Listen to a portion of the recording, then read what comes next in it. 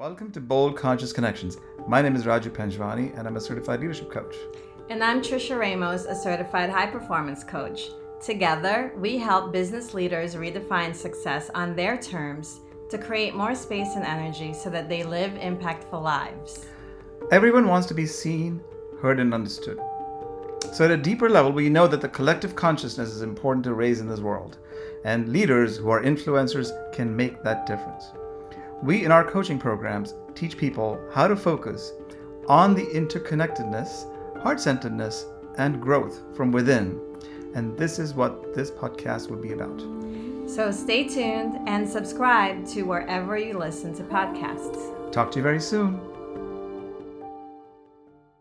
You know, they say nothing teaches you wisdom better than experience. Our conversation with Caroline Malloy, who's just 24 years old, is evidence of the fact that someone with experience of the kind that she's been through is so packed with wisdom at her young age. She is a South Carolina native that has done everything from modeling for Italian Vogue online to starring in national commercials, working in films alongside major names, publicly speaking for FCA, running a blog about her battle with Lyme disease while fighting it in stage 4. She's lived all over the country and is currently getting back into modeling and acting after years off because of her illness, while currently working in nutrition as a certified health coach. She's also a writer, an advocate for anti-bullying, anti-human trafficking, and special needs student rights. She's also working on a suicide prevention film, or suicide awareness film, I should say, and that she talks about in our episode. So without further ado, here is our conversation with Caroline Malloy. Speaking with Caroline Malloy, who I happened to meet just a couple of months ago, I would say, by chance. And, you know, I was so taken by you and your aura and your persona that I felt so compelled. And then you told me your story, which we'll touch on today, as much as you'd like to share. And I was like, wow, this lady at a young age is such a dynamo, so vibrant, versatile. You've done so many things in your short life. How old are you? 24, I think, right? 24, yes. Yeah. So welcome to Bold Conscious Connections. Thank you for having me. I'm excited. So excited. Great. So just to set the context, we talk to people who are bold and conscious and, leaders in their own right. And you certainly are, which is why you're here. And, we're so eager to talk with you about where you've been and set the context for our listeners as to why they should listen to you, other than the fact they listen to our podcast. Oh gosh, I don't even know where to start. Yeah, I'm Caroline. I was born and raised on Hilton Head, tiny little island, but I started modeling and acting full time when I was 13, and so that kind of led me down a, strange adult path in a very adult world as a kid, trying to kind of navigate that. And I left home for the first time at 17, so I was only a junior in high school. So I feel like there was a lot of growing up that was demanded of me, but also was a choice that I made. I was never, forced into any of it. And quickly after that, I came back, finished school on Hilton Head, went off to college, and then decided that wasn't for me, moved to California, and got really, really sick. So I had to come back home, move back in with my 2 younger brothers and my parents, where after about a year and a half of severely struggling with my health, I was finally properly diagnosed with stage 4 chronic neurological Lyme disease with a ton of co-infections. And so from 2017 until now, my whole life has revolved around hospitals and doctor's appointments and surgeries and treatment, and very, very different from modeling. But I'm just now starting to get back into a more normal life. I'm not 100% there, but I'm super close. And I recently graduated school online as a nutritionist. So I'm kind of all over the place. I don't really make sense. I'm all over. Well, that's life, and we make sense of it as we go along. How old were you when you finally were diagnosed? Once I was finally diagnosed, I was 20. Okay, and that was in 2017? I was finally diagnosed in 2018, but I got ill in 2017. Yes, it took me about a year and a half to get diagnosed. Lyme disease is, especially in late stage, is very, very difficult to diagnose, unfortunately. Hmm. Mm-hmm. For our listeners who aren't familiar with what you might have been dealing with, what would you say are probably the most debilitating, things that you encountered that you've had to deal with and really work through? Yeah. Because by looking at you, this is going to be, it's a podcast, but we'll also have the video on YouTube. And by looking at you, you look well. Yeah, you would never know. Right. So educate us a little bit on what somebody, what you were going through and what are some of the things that you continue to go through. Yeah. So to touch on that part really quickly, before I go into the more debilitating symptoms, it's interesting. I found such a struggle through the whole process of feeling grateful that I still looked normal and like myself, but also wishing so desperately to for people to understand how bad I felt and how I understood when people said, well, at least you look great, or you don't look sick. I understood that that was coming from a place of, being just unaware of, that being hurtful. Also coming from a place of love and care and positivity. But when you are so sick and you look fine and you constantly have doctors telling you that you're crazy, nothing's wrong, and you look fine, it is really hard to walk around looking normal. I almost at times wished I, didn't have my hair and that sounds so ignorant to say because I don't know what that's like.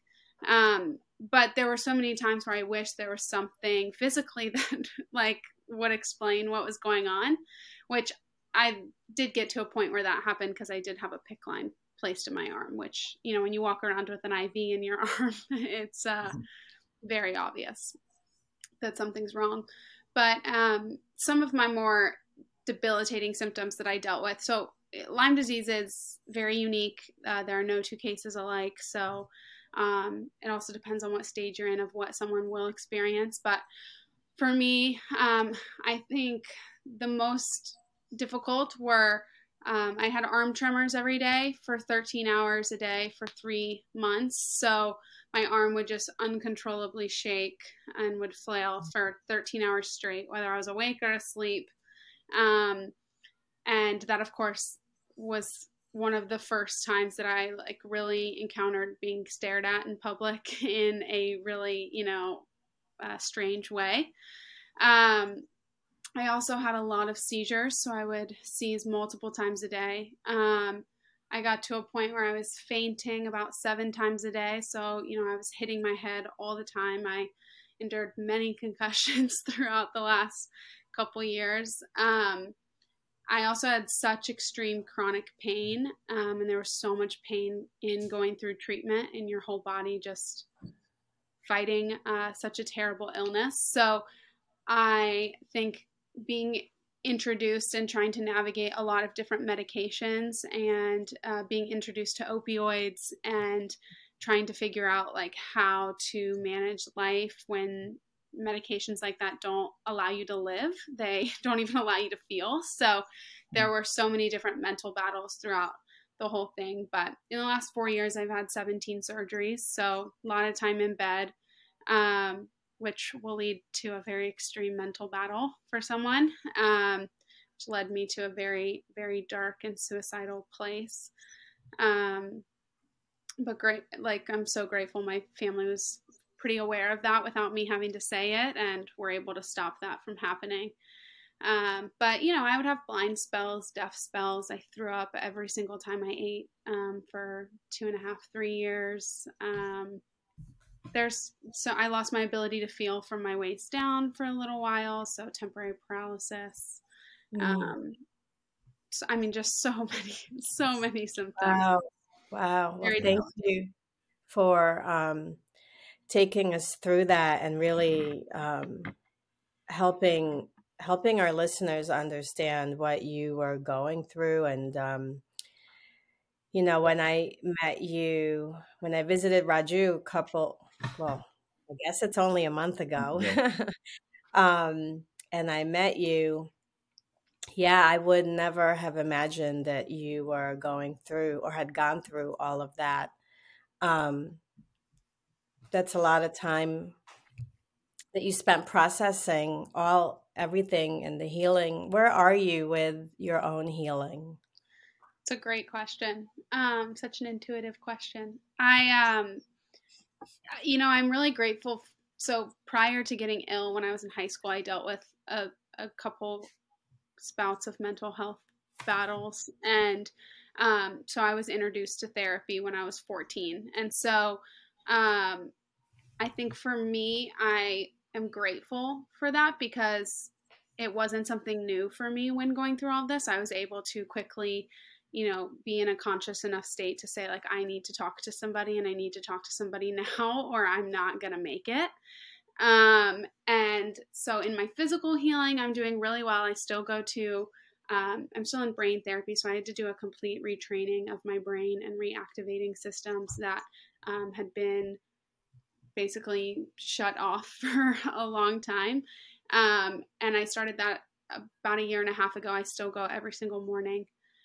So I'm still in that kind of treatment. I don't have to do IV treatment every day anymore, which is nice. And I'm still on a lot of different supplements that, my body just certain vitamins it won't produce or intake. But healing from my most recent surgery, kind of finishing that up. I just hit my 1-year mark. And so physically I'm doing great. Mentally, it's always a battle, it's kind of up and down, just with life in general. So mentally, I feel like I'm in a pretty good place because I'm very aware of how up and down I can be. And I'm doing a big deep dive in therapy right now into my childhood and into so many different things that even through being sick, I may not consciously remember, but at a subconscious level, my body's definitely experiencing. So I think I'm doing pretty good for going through the processing stage of everything. Wow. Thank you.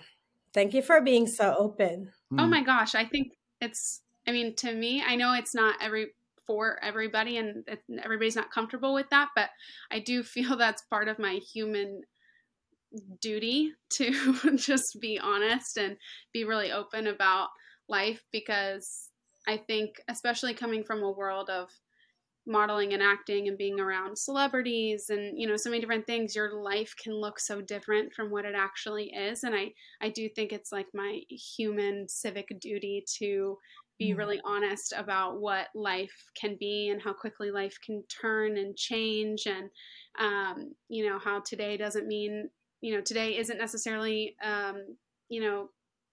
accurate of what tomorrow is going to be or of what yesterday was. And I just feel like being open and sharing everything, which may be a fault, I don't know, but sharing everything I feel is part of my duty to humanity.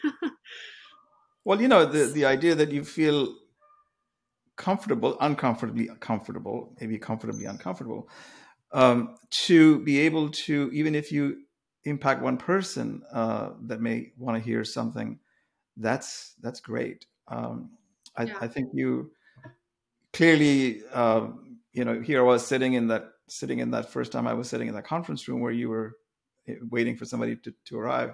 It was clear that there was an energy you had that, you were just not necessarily just positive or negative. You were just real.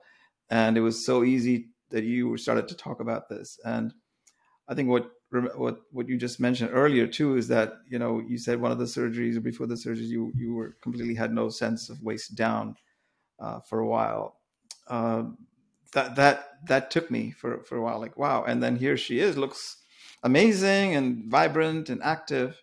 So clearly you're doing something. And I think your emotional and mental and other healing besides the physical is clearly a priority. And you're meant to inspire, I suppose. That's what you're here for. That's very kind of you. Thank you. Yeah, I think our well, and just so that I don't mislead anybody, but my temporary paralysis was just like a symptom. I didn't have to have surgery to fix that or anything like that, just I don't mislead anybody. But it would just kind of come in and out, where either from the shoulders down or the waist down, it would just all of a sudden I would like my legs would turn in and I just couldn't, feel.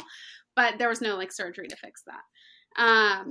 But yeah, I think we live in a society where there's like this really common thing to almost have toxic positivity, to where it's like, if you're not going 24/7 and you're not hustling 24/7 and you're not like the most positive human being 24/7, you're wrong and you're bad and you're, a negative person. And I just think there's a real problem to that, because I think it's, we're trying to get into this place where mental health and checking in with ourselves is normal, and asking people how they're really doing is normal and sincere and genuine.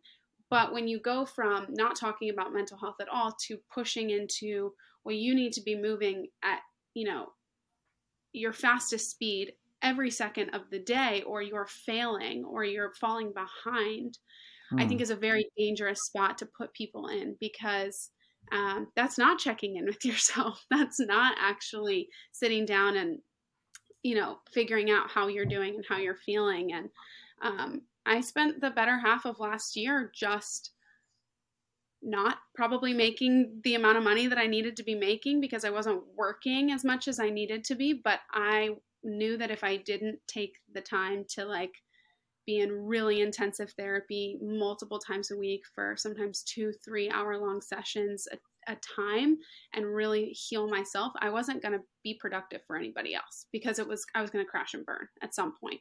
And so I think we're kind of in that, we need to get to the more real state where it's like, things are good, things are bad. It doesn't mean we're negative or positive. We're just like here, and this is life, and it ebbs and flows. And we need to get a little more comfortable in that ebb and flow. I'm glad you brought that up. Tell us about the project that you're working on to help raise mental health awareness. Yes, I'm super excited. We're very close to finishing, but I just wrote and executive produced my first film called 622, which I'm also starring in alongside my co-writer and co-producer. It's called 622. It's a suicide awareness film. It's something that we both felt the market was lacking. There's not really a lot out there about actual suicide. It's usually used, unfortunately, as a way to just kill off a character. The actual suicide itself isn't usually dealt with, processed, or addressed. And it's such a big component of mental health, because even if you don't necessarily have a suicide attempt or you haven't lost somebody to suicide, I know for me, when I get deep in my depression, suicidal ideations rise, and I can never figure out why that's where my brain goes. Some people's brains don't go there, but mine does. And I'm super excited and honored to be able to be sitting here alive, and to have made it through those suicidal ideations and planning of attempts and things like that, to be able to share with people how like worth life, life is so worth it, and to spread the message of hope, but to also say, like, it's okay if you're there, and it's okay if you've been there. Like, there's no shame or guilt or judgment in that. It's a real thing that a lot of people deal with. And it's also a real thing that a lot of people deal with but choose not to deal with. And so it can get even worse and darker because they're not dealing with it. And I think sometimes that is how someone can get to the actual doing of it. And, I know that not everybody has an intuitive family that is, aware of the person's mental state or is around enough to observe the person. I know not everybody has that privilege of, my parents watching me be ill, so they saw how Hmm. bad every day was. But I just think it's so prevalent, and I just think it's rising. I believe the most recent statistic, I'll have to look up and double check, but it's gone up 100% in women in the last 2 years. I'll have to double check on that, but I'm almost certain. I'm like 99.9% positive that's the right number. Hmm. And I think social media plays such a big role into that. And even last year, I had to take a huge step back from social media because though there are opportunities to be an influencer and to make money on social media and to do all these things when you're in my line of work, it didn't feel authentic or genuine to where my mental state was. And I have a really big issue with the misleadingness of social media. And I'm still currently trying to figure out how to be okay with having a highlight reel, but also, not making it seem like that is my everyday life and that everything's Hmm. great and perfect. But also like trying to accept that, if I do post a happy moment, I'm not, taking away from somebody else's sad moment. I'm trying to figure that out still. But I just think we as a society post the best moments, and that it can be dangerous if we're not all aware that it is that person's best moment. And so I actually have a separate Instagram account that I created when I started my blog, Sweet Cara Lyme, and about my Lyme disease battle. And it was all my worst moments. And especially when, coming from a world of modeling and acting where everything is so perfect, Hmm. it was important for me to show that things were really bad and that it wasn't, so perfect. And so this film, I think, really, kind of touches that she looks fine. Her family has no idea she's suicidal. She doesn't share that she's suicidal. And, it comes as a shock to everyone because she hasn't verbalized it. And I think, we need to understand too that people who are suicidal or who are in really deep mental health battles are not necessarily loners. They're not necessarily only people that don't have any friends. They're not necessarily someone who wears all black and sits in the corner. They're not we're normal people walking around who can be,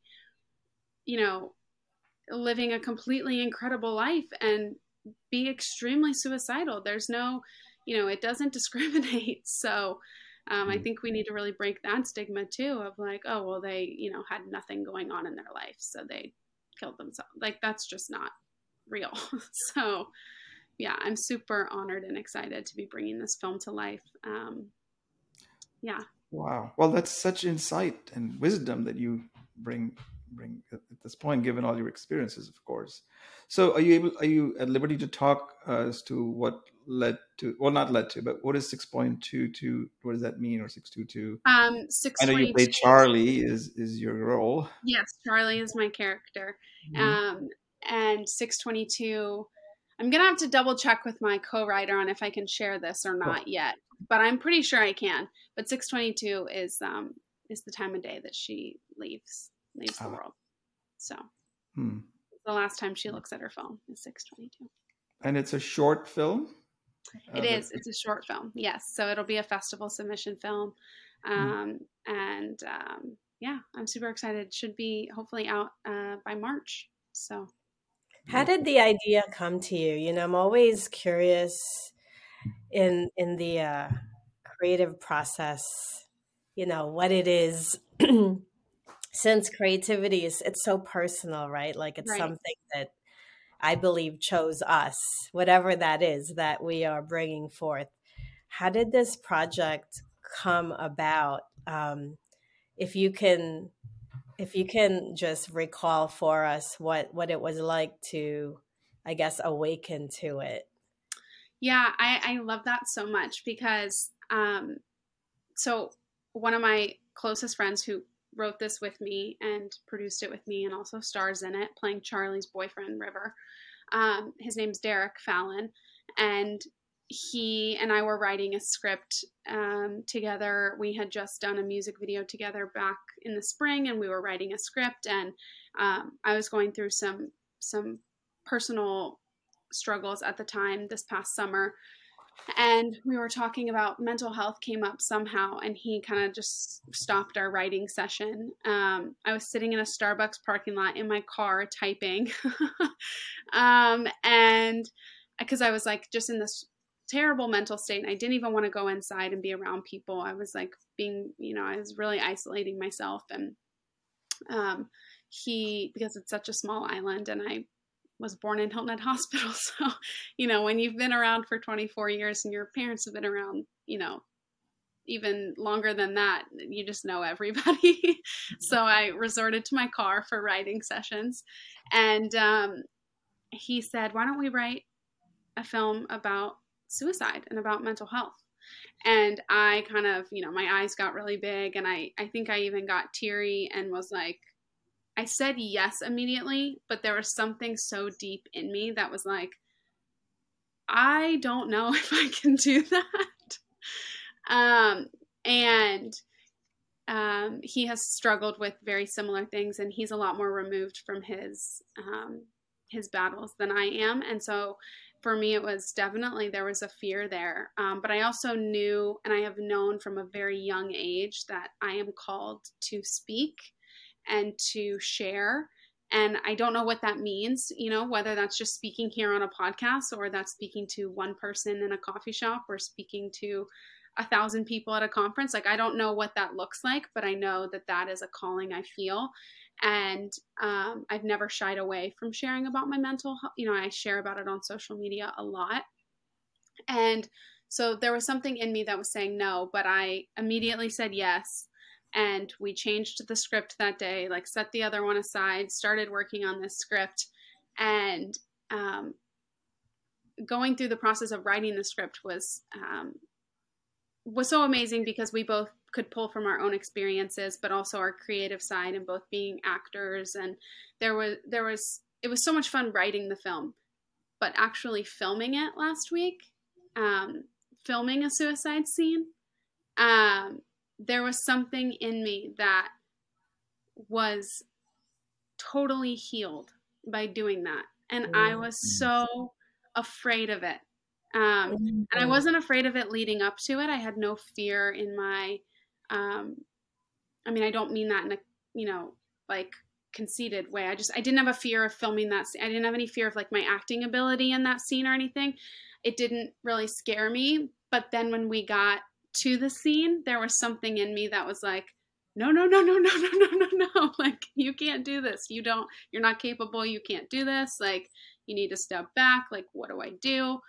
And I just pulled someone from the crew that I grew up with and is one of my best friends, and pulled her into my bathroom, and I was sitting on the floor, and I was just kind of rocking back and forth, and I'm like, I don't think I can do this. Like, I don't think I can do this. Mm-hmm. And she really like sat with me and talked through my own experience, and then talked through Charlie, my character's experience, because it's also can be dangerous to put yourself into that, you don't want to take home the character. So it was very important that I sat in Charlie's experience and not my own, but yet pulled from my own, because as actors, like whatever role you play, there is a tiny bit of you in there. Otherwise you don't play it well. And there was something when I finished a very, very emotional scene that like, I was like whole and healed. Like there was something in Charlie that healed me. And I think there's so much power to going to your darkest, most painful moments, and also understanding how much of a reality that could have been, and what that could have done to the people around me, and what I wouldn't have gotten to experience. But I also say that with caution, because I don't recommend going to your darkest places if you are not emotionally ready, or emotionally mature, or emotionally in a place where, I knew that I could call my therapist as soon as it was over and tell her either like I'm okay or I'm not okay. And thankfully I was able to say like, I'm great. Like something in me just, healed up and became whole. But I do just want to say that with caution. I don't recommend anyone going to their darkest place if they don't have nearby help or the emotional intelligence or, qualities to be able to do that, because it can be extremely dangerous. And so I don't necessarily recommend that without the help. But right, I think you're the help, the support, you certainly have mentioned multiple times the amount of support that you and your parents have lined up around you. yes. And I love what you just shared, because that is where the healing is, right? The simple truth is that we all go around day to day trying to avoid feeling the things we don't want to feel. And Raju and I talk about this all the time. Whatever you can't feel, you're not going to heal. Right. Whatever you're not willing to feel, it's never going to resolve itself. And how beautiful that you are able to have, that moment of, I want to say the word release just came to me. That it was moment a huge release. A release of really what is a reawakening. It's really you're reawakening to someone who you've never been, right? And it's a release of who you had been. Yeah. And what you just shared, what I gathered there was like really a reawakening, like a rebirth, and how beautiful that you got to experience it within your own, like what you were co-creating. Right. And also being, aware and awake enough to realize it's happening, because sometimes we're not, when you are emotionally shut off and shut down and not in tune, something like that may happen, or, you may have the opportunity to have that moment. But if you're not in tune enough or aware, you're not allowing yourself to have that. And I think because I had stripped Caroline away and dove into Charlie, but there are parts of Caroline in Charlie, I think I was able to really be open to whatever the all possibilities and whatever was going to happen, and that happens in my creative process in acting always, which is I'm open to whatever the character brings out in me and whatever it that person is asking of me in the moment, and willing to ebb and flow with that. But I think there's just something that's so beautiful about being able to look at that and say like, that's not me in my most authentic state. Like that isn't my most authentic person, but that happened to me and I'm aware of that, and it's a part of my story, but it's not who I am. And I'm so grateful for that chapter in my life, but that chapter is closed. Like that is not, that is not, it is a huge part of my story and a huge part of why I can sit here today and say the things I can say and be awake enough, but it is not who I am. And it is not, a determining factor in the rest of my life and every decision I make. Yes. Thank you. Thank you for sharing that with us. It's so powerful. Thank you, more please, Raju. And I like to say thank you, more please, for those types of realizations. One more thing, and then I'm going to hand it over to Raju. I'm sure he's like dying to jump in. You said something that I just want to highlight. Yeah. And you said you stripped away Carolyn and you really, you made it be about Charlie. And very often in our work that Raju and I do with our clients, what we recognize is there's so much power in expanding your perspective beyond just you, in solving the problems or getting the answer or getting better, that it really requires opening up your perspective in a much broader manner so that you can see that there is so much more to you than your illness or your problems or your past history. And I think, for our listeners listening, that is really one of the keys for a breakthrough. Like if you're listening to this and you're wondering, when is that breakthrough going to happen? When are you going to feel better? When is it going to shift? That is one of the things that you can do, is to begin to expand your focus beyond just you and your stories and yourself. Because when you're able to do that, then you can see the fullness of life, the fullness of possibilities, that there's infinite potential out there, and that your life is ever changing moment to moment. There's Yeah. And opportunities. I think, one of the biggest lies we tell ourselves, specifically when we haven't, and I don't say it in a way that, everybody needs to go to therapy. I mean, I personally am a huge advocate for it and think everyone can benefit from it, but I know it's not for everybody. So I don't mean that. And, you may find it in a different avenue, or a different medium of, that area. But one of the biggest lies we tell ourselves is that didn't affect me. It didn't affect me. And if it didn't affect you, it just means you've shut off the idea of what feelings you have from that. And especially if you can't remember a trauma, like if something big happened in your life, but you're like, oh, I don't remember like what that was like. There's something in you that's not awake and that's not conscious. But our brains at a subconscious level are still processing that and are still dealing with that. And I think for me, I had to really also go through a shift of mindset, because for me, I'm a very strong Christian, and that is, that is my identity. That is like really where I lay my identity and grow from. And so I think for me, there were a lot of times where I had to look back and say, well, because for a long time I had the mindset of like, why me? I'm a good person. What did I do to deserve this? Like, this sucks. I hate this. And I was like very upset with God for a long time when I was sick, because I was like, I don't understand any of what you're doing, and I'm not happy about it.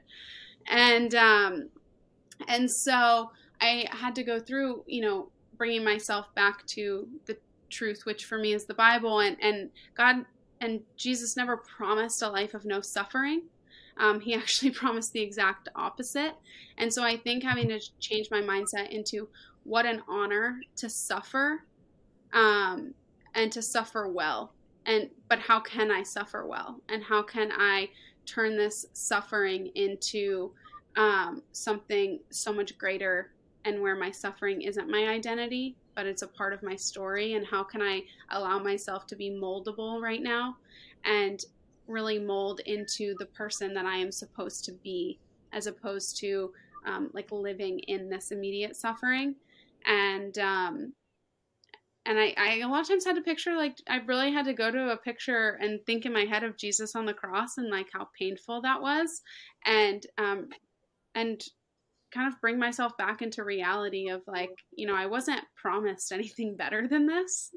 And if this is what my life is, how can I make this good? And how can I see the good in this? And I don't mean that in that was a positive, happy time in my life. I just had to kind of find like what can be done through this. And for me, that was starting an Instagram account where I shared all the bad that I was going through, and a lot of other people were able to connect and say, oh my gosh, thank you, like I'm not alone, and I didn't know other people were feeling like this, or I didn't know you could look like this and have a stage 4 illness, or I didn't know.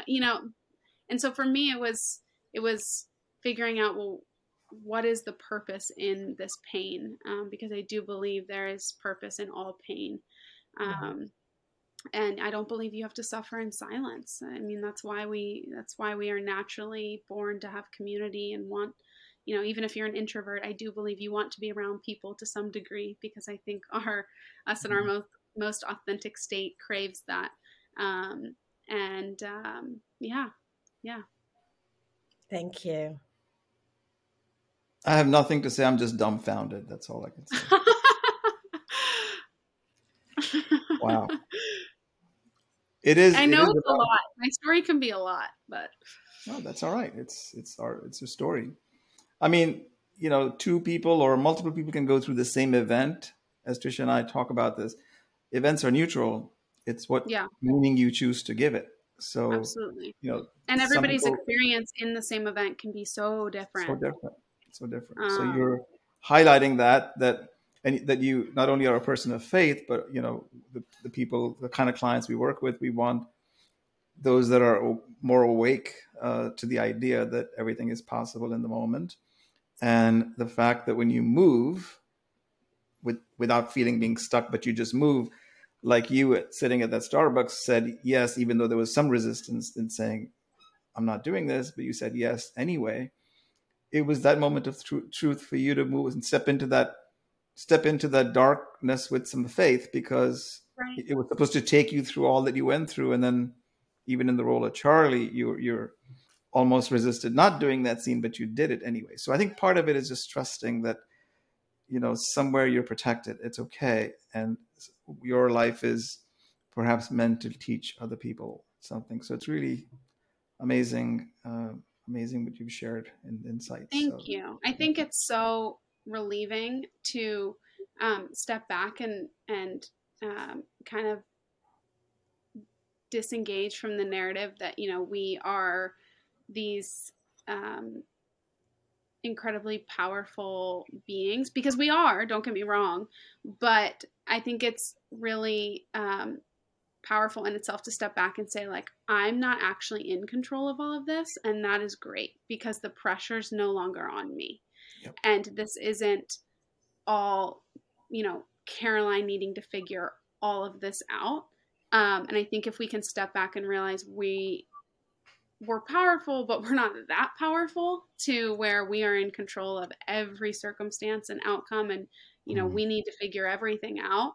I think if you can surrender to yourself and then surrender to your your higher power, for me, if I can surrender to God, like, I can really gain some perspective, because when you're too close to something, you have no perspective, and that's not a fault. It's just the truth. We've all been there. Like, it's not right, wrong, bad, or good. It's just the truth. I mean, when you're too close, you can't see straight, and that's we all go through that. And so I think when you can really step back and take the pressure off of having to figure it all out and to have to be the one making all the executive decisions, then there is so much weight taken off of your shoulders. Because, and I love the quote, like you said, when I said yes to Charlie, but there was some resistance. I love the quote, say yes often, but say no enough to make your yeses count.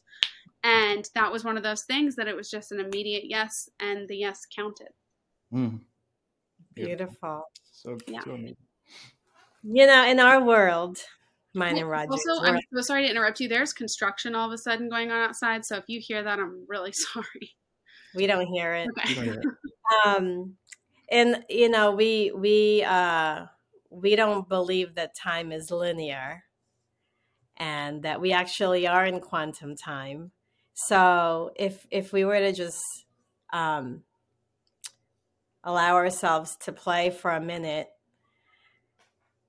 let's say that it's 10 years from now, and that would make you 34.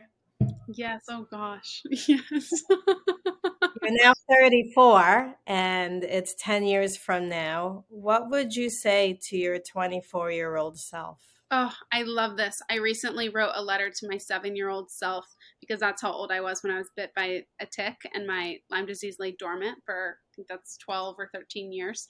So I wrote a letter to her because I saw so much innocence in her eyes, and I'm like, oh, you have no idea what just happened to you.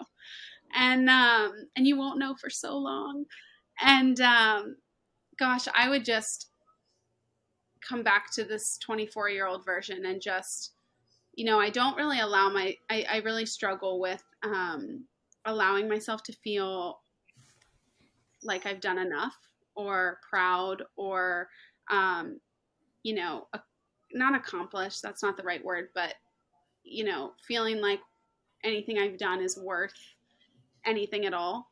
And I can see that my older self would come back and say, like, can you take a second and just appreciate like where you've been and where you've come, and have some compassion for, you know, the trauma you went through, but what you turned that into, and the fact that you even want to face that trauma and take it to someone else and say, you know, hey, there's so much more out there for your life. And so I am really working on trying to go ahead and get in that headspace, but I can totally see my older self being like, hey, can you just take a second and like take it? Oh, you're her now. Yeah. You're her now. So what is she saying to your 24-year-old self? Just to be proud of how far you've come, of how far I've come, and to take a second and realize how incredible that is for my story and for myself, and not for anybody else. And maybe it'll help somebody else, but for me. And you know, to just be okay with no matter what happens, that I got to grow from this. So, you know, no matter whether anybody ever sees it or it fails or you know, nothing works out with, you know, the film or whatever, like I got to grow through that, and that's enough. And I need to like take a second and just appreciate that in itself. And so now if my current self could just like really soak that in and do something about it, then we'll be all the reason for the question. Yeah. It's already happening, you know, it's already there. And I think that often we look outside of ourselves for validation or reinforcement, when really the person we're seeking approval from is us. Right. It's within. So it's so true. I check in with myself all the time when I mean, I've really cut back from my posting on social media, but producing this film, I've had to get a little bit more active again. And not when posting for the film, but when posting for myself, I really have to check in on like, am I posting this because like I love this moment or I love this, or am I posting this for some form of validation from someone? And if so, who am I seeking the validation from? Why? And then like, let's cut that back for a second and go back into like, okay, something's wrong up here if we, Caroline, are seeking validation for this, or a proving of something that I don't owe anybody. So I think with social media, we really fall into the trap of needing that validation even more from outside sources. And I think that's really dangerous for young, growing, developing brains and young teens. And it's it's dangerous as an adult, but it's, you know, especially dangerous for our young generation, whose brains are not fully developed yet and who are not fully awake yet. And no matter, you know, whether you're 80 or you're 8, you know, not fully awake, whatever state you're in. But I think we have to really try to get to a conscious state of where, like, what is the intention behind this? What am I seeking? Why am I not enough? Why is it not enough for just me to be okay with this? And if so, like digging into that, like go start writing to yourself, go turn on your favorite song, go turn on a song from a time that, you know, that will spark some nostalgia. Go watch a movie that you love. Go watch a movie that was from your childhood. And I think there's so much to be said for, and I wouldn't have said this over a year ago, but there's so much to be said for how in the Bible it does say to have childlike faith. And I think we can turn that into every area of life. There's so much to be said for returning to your childlike state where you have no ability to care about what everybody else is thinking. And you are running around so free and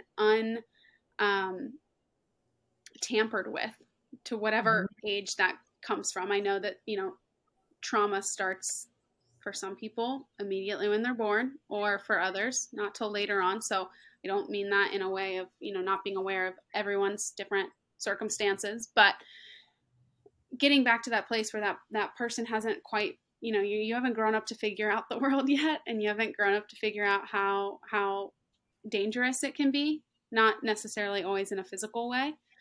And when you can return there, I mean, there's just so much freedom in yourself, allowing yourself to get to your true, most authentic state. And a lot of times that is learning how to care, but not care about everything else. Like learning how to really care for yourself, and that self-care is a lot more than a face mask.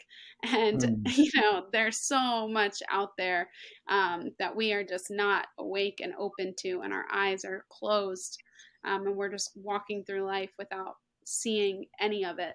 And I just think that we are really lacking opportunity to grow. Yet we all claim that we want to grow and be the best version of ourselves, but we don't really want to open up to that possibility because it's so scary. But man, if you can just get there, there's so much freedom and so much joy. Well, thank you for all those reminders and all the different ways that somebody can access that inner child. And really, go read your favorite children's book. I babysit all the time, and I'm reading these kids their, books before bedtime, and some of them are the books I read as a kid, and I'm like, gosh, this is a great story. I need to go buy this book. This makes me happy. I love this story. No more monkeys jumping on the bed. I love it. Yeah, Raju and I always talk about the importance for that curiosity, that childlike curiosity. And, one of the most exciting moments we shared together is when we realize how much we don't know. Like when we actually wake up and we're like, and that's actually a point of celebration for us.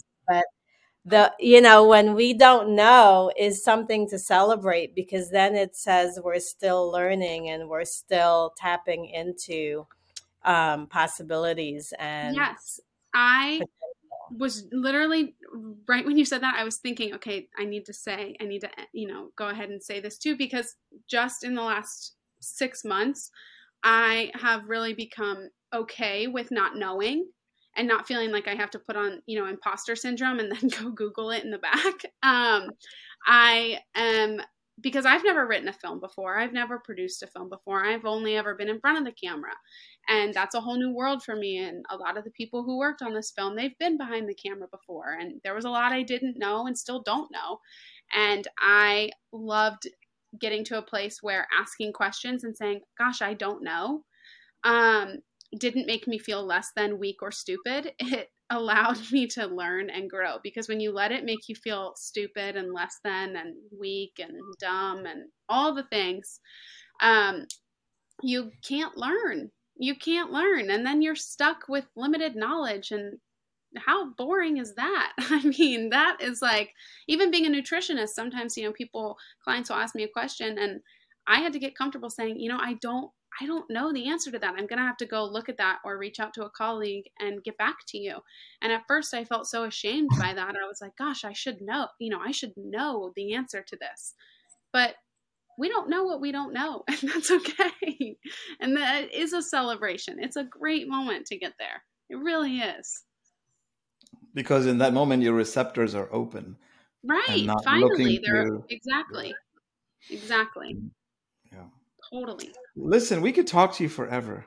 I know. Maybe you come back again for another after your movie's release. I'd be honored.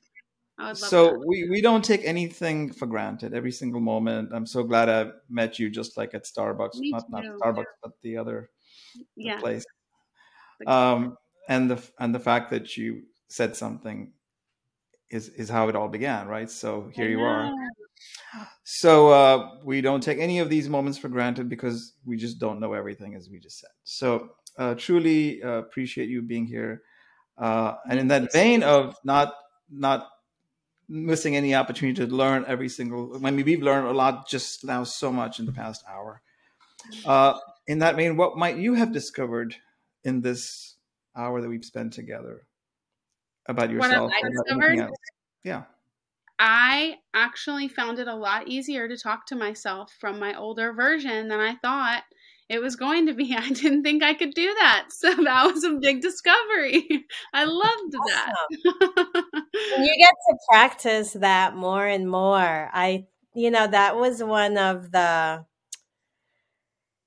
it's such a great tool to build up your confidence, because think about it.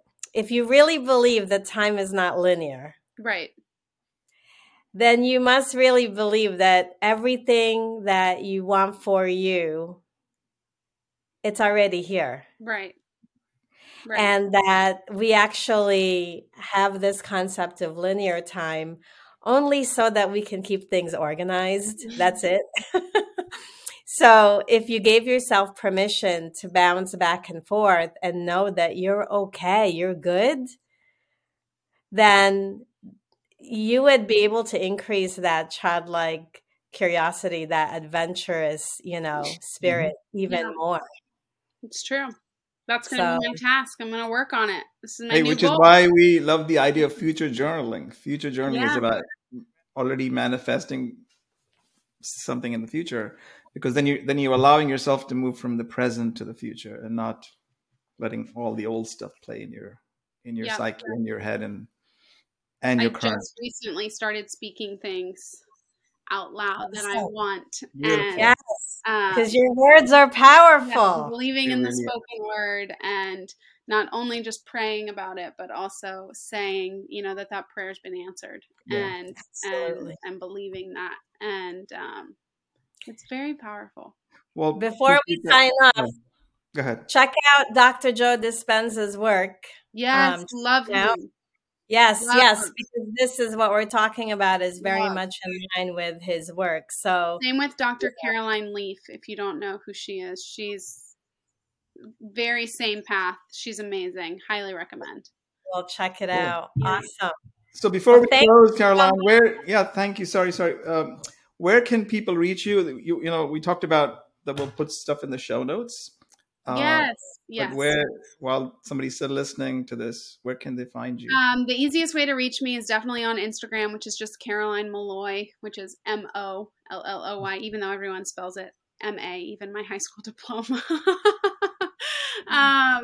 But Caroline Malloy is definitely the easiest. I do have a website, which is caroline-malloy.com, but I would say Instagram's easiest because then I can just give you my personal information. But that's the best way to keep up with everything. The film has its own Instagram, but I'm always posting about it on my own account and all of that. So I would say my account is the easiest to follow along. Yeah. Well, we appreciate you and hope to see you again. I'm so honored to have been here. Thank you. You. Take care. Bye. Bye.